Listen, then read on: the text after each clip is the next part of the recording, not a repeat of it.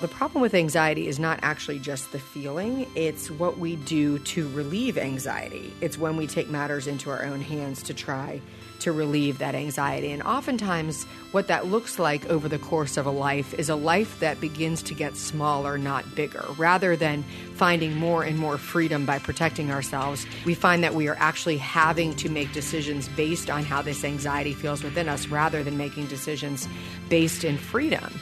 And because as a people of God, we are called to bold and courageous action, when our lives are getting smaller and smaller because of the fear of what we think might happen, we actually are out of accord with God's purpose and design for our lives. Hello, my friends. Welcome back to our How to Study the Bible podcast. I'm Nicole Eunice, your host, your pastor, your coach, your friend, here to help us as we all attempt to navigate this time with joy and freedom despite the uncertainties and difficulties. And today we're going to talk about finding peace in anxiety. How do we relate with, engage with, understand our fear, and how do we cope with it in a way that is both gentle and kind with ourselves, but also forward-thinking and hopeful, that we wouldn't become paralyzed and stuck in our anxiety. So let's take a look at why we struggle with fear and anxiety so deeply, and then what God has to say about it. So first of all, let's just all embrace the reality that fear is real, and it's because we have real and actual things to fear. So often in the conversation about anxiety, particularly in Christianity, it can feel like there's this sense that because the Bible tells us not to fear, that must mean that when you fear anything, you are sinning. And the reality is we have been built as creatures in God's design to be people who have signals of fear that require us to respond. It's a survival tactic. It's a survival mechanism. We are built inherently with a fear of pain, with a fear of death, with a fear of suffering, with a fear of being alone, because those are the kinds of sort of instinctual drives that create in us the desire to protect ourselves, to join with each other, to survive, to flourish with one another. We need those things. Babies are born with a fear magnet in them so that they know that when things are hot, you don't touch them. And when things taste bitter, you don't eat them because they can be poisonous. We have real fear. Fear itself is not the actual problem. The problem is when our fear crosses over to anxiety. And when I think about anxiety, I think about a brooding sort of thought life, a worrisome way of dealing with relationships, a lack of vulnerability and openness with others. We disguise that fear behind control, and we call it protection, and we call it being safe, but in reality, what we're doing is actually responding to a deep fear within that is driving, it's sort of this anxious energy that's driving us toward decisions that we're making. So how, as Christians, do we actually live as people who have fear, but don't allow fear to dictate the way that we live? What's the difference between common sense and anxiety? And I think a lot of that has to do with what's going on the inside of us in these times where we're experiencing fear or anxiety. So if we all deal with anxiety, why do we even really need to address it? Well, the problem with anxiety is not actually just the feeling, it's what we do to relieve anxiety. It's when we take matters into our own hands to try to relieve that anxiety. And oftentimes what that looks like over the course of a life is a life that begins to get smaller, not bigger. Rather than finding more and more freedom by protecting ourselves, we find that our world feels more and more confined and restrained.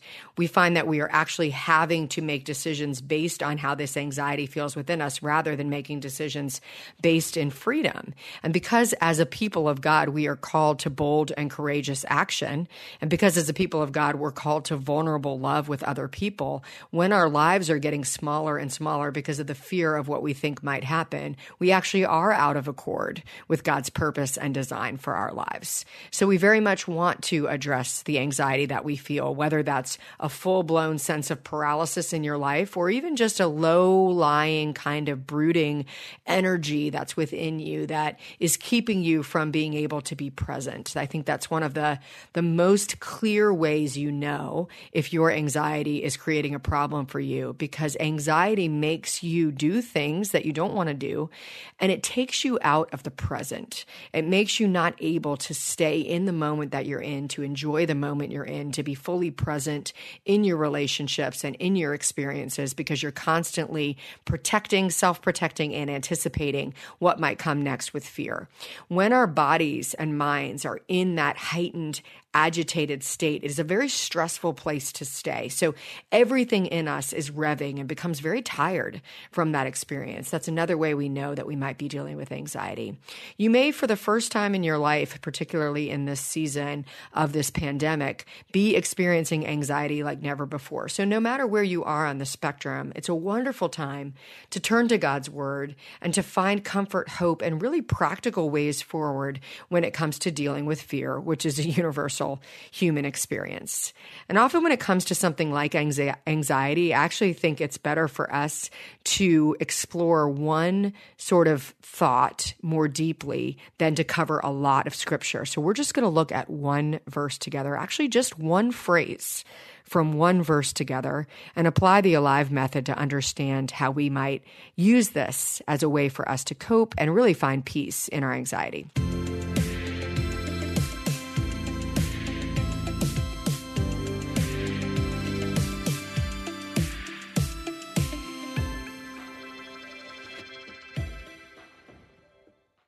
Hey guys, we're here because the Bible has changed so many lives. So just take a second and think about if you didn't have access to a Bible or you weren't even allowed to have one. This is a reality that many around the world are facing, which is why I want to tell you about one of our partners, Cru. Cru has missionaries in almost every country, and they are seeing people come to know Jesus. There's just one thing they're missing, a Bible in their own language, and that's where you come in. For only $24 a month, you can provide 3 people with Bibles each and every month. When you sign up to provide 3 Bibles with a monthly gift of $24, Cru will also provide meals to 12 hungry individuals through their humanitarian aid ministry. Plus, you'll receive a free copy of my new book, Not What I Signed Up For. Simply text STUDY to 71326 to help today. That's STUDY, or visit give.cru.org/study. Again, that's give.cru.org/study. Message and data rates may apply and available to U.S. addresses only. Hello, folks. My name is Derek Greer, and I'm reaching out to fellow pastors and church leaders just like you to join me and other Christian leaders and organizations throughout the nation as we come together on June 8th and 9th for National Unity Weekend.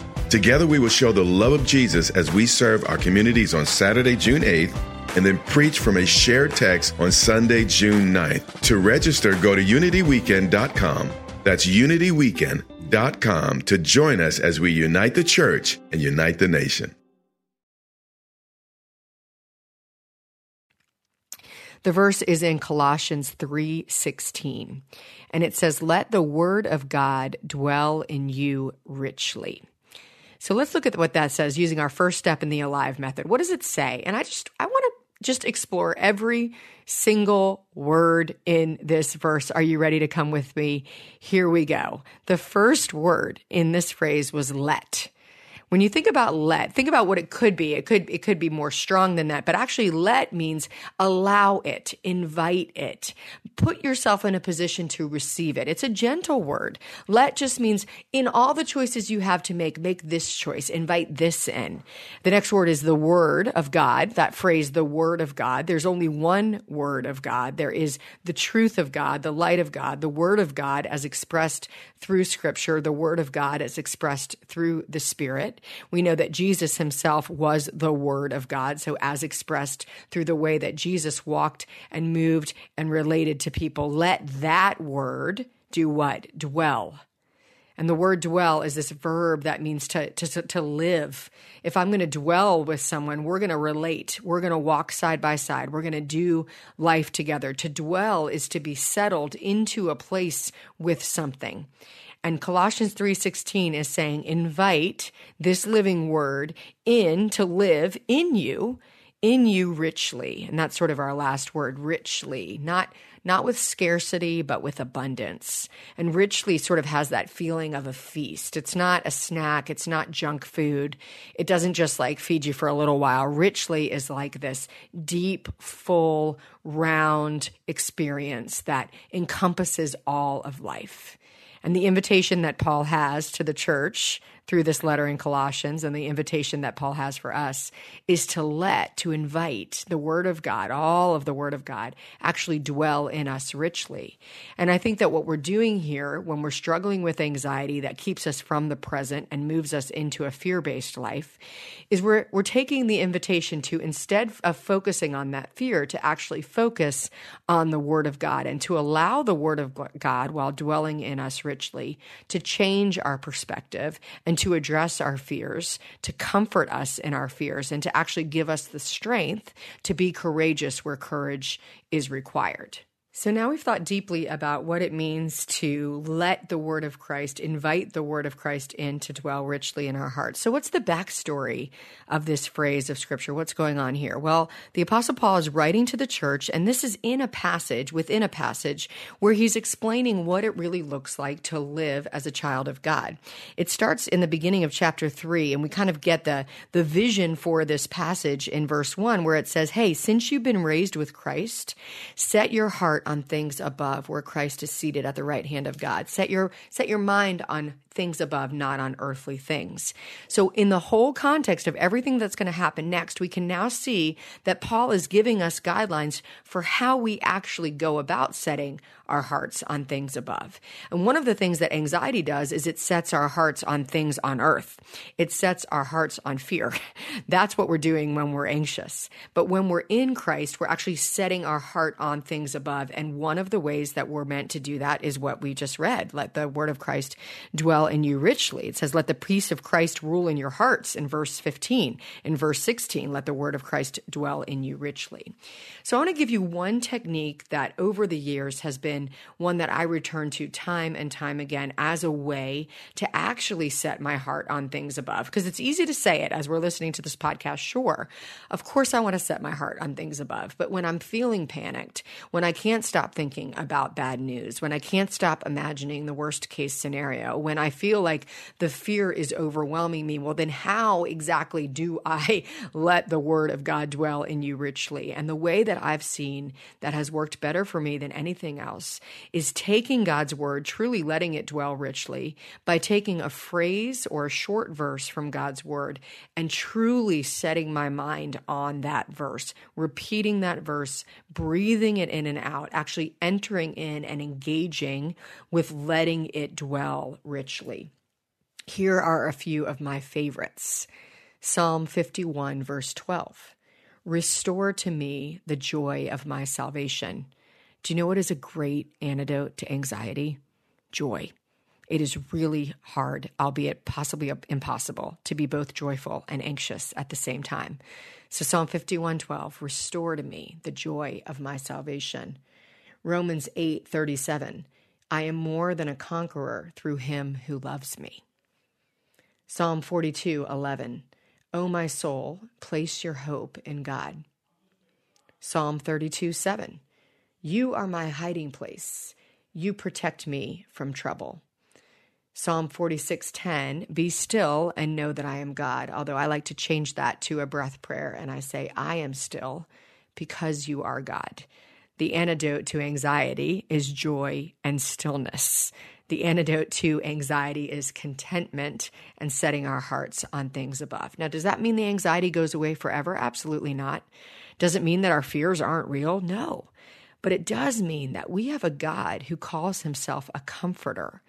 We have a God who says that he will be our hiding place, that he is a refuge in times of trouble, that he is a rock.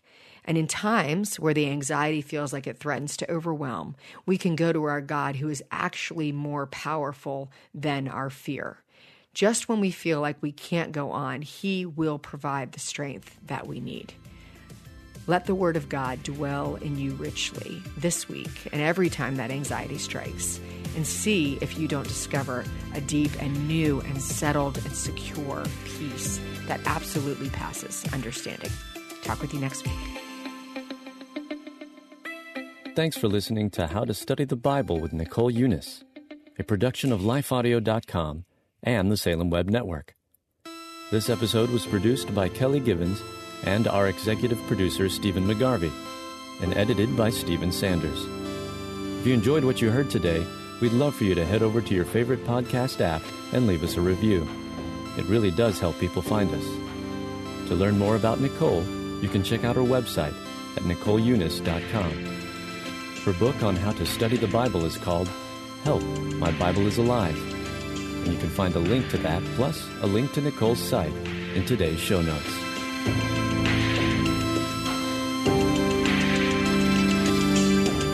I'm Don Hawkins, inviting you to be encouraged with my weekly podcast, Encouragement for You. To subscribe, go to lifeaudio.com.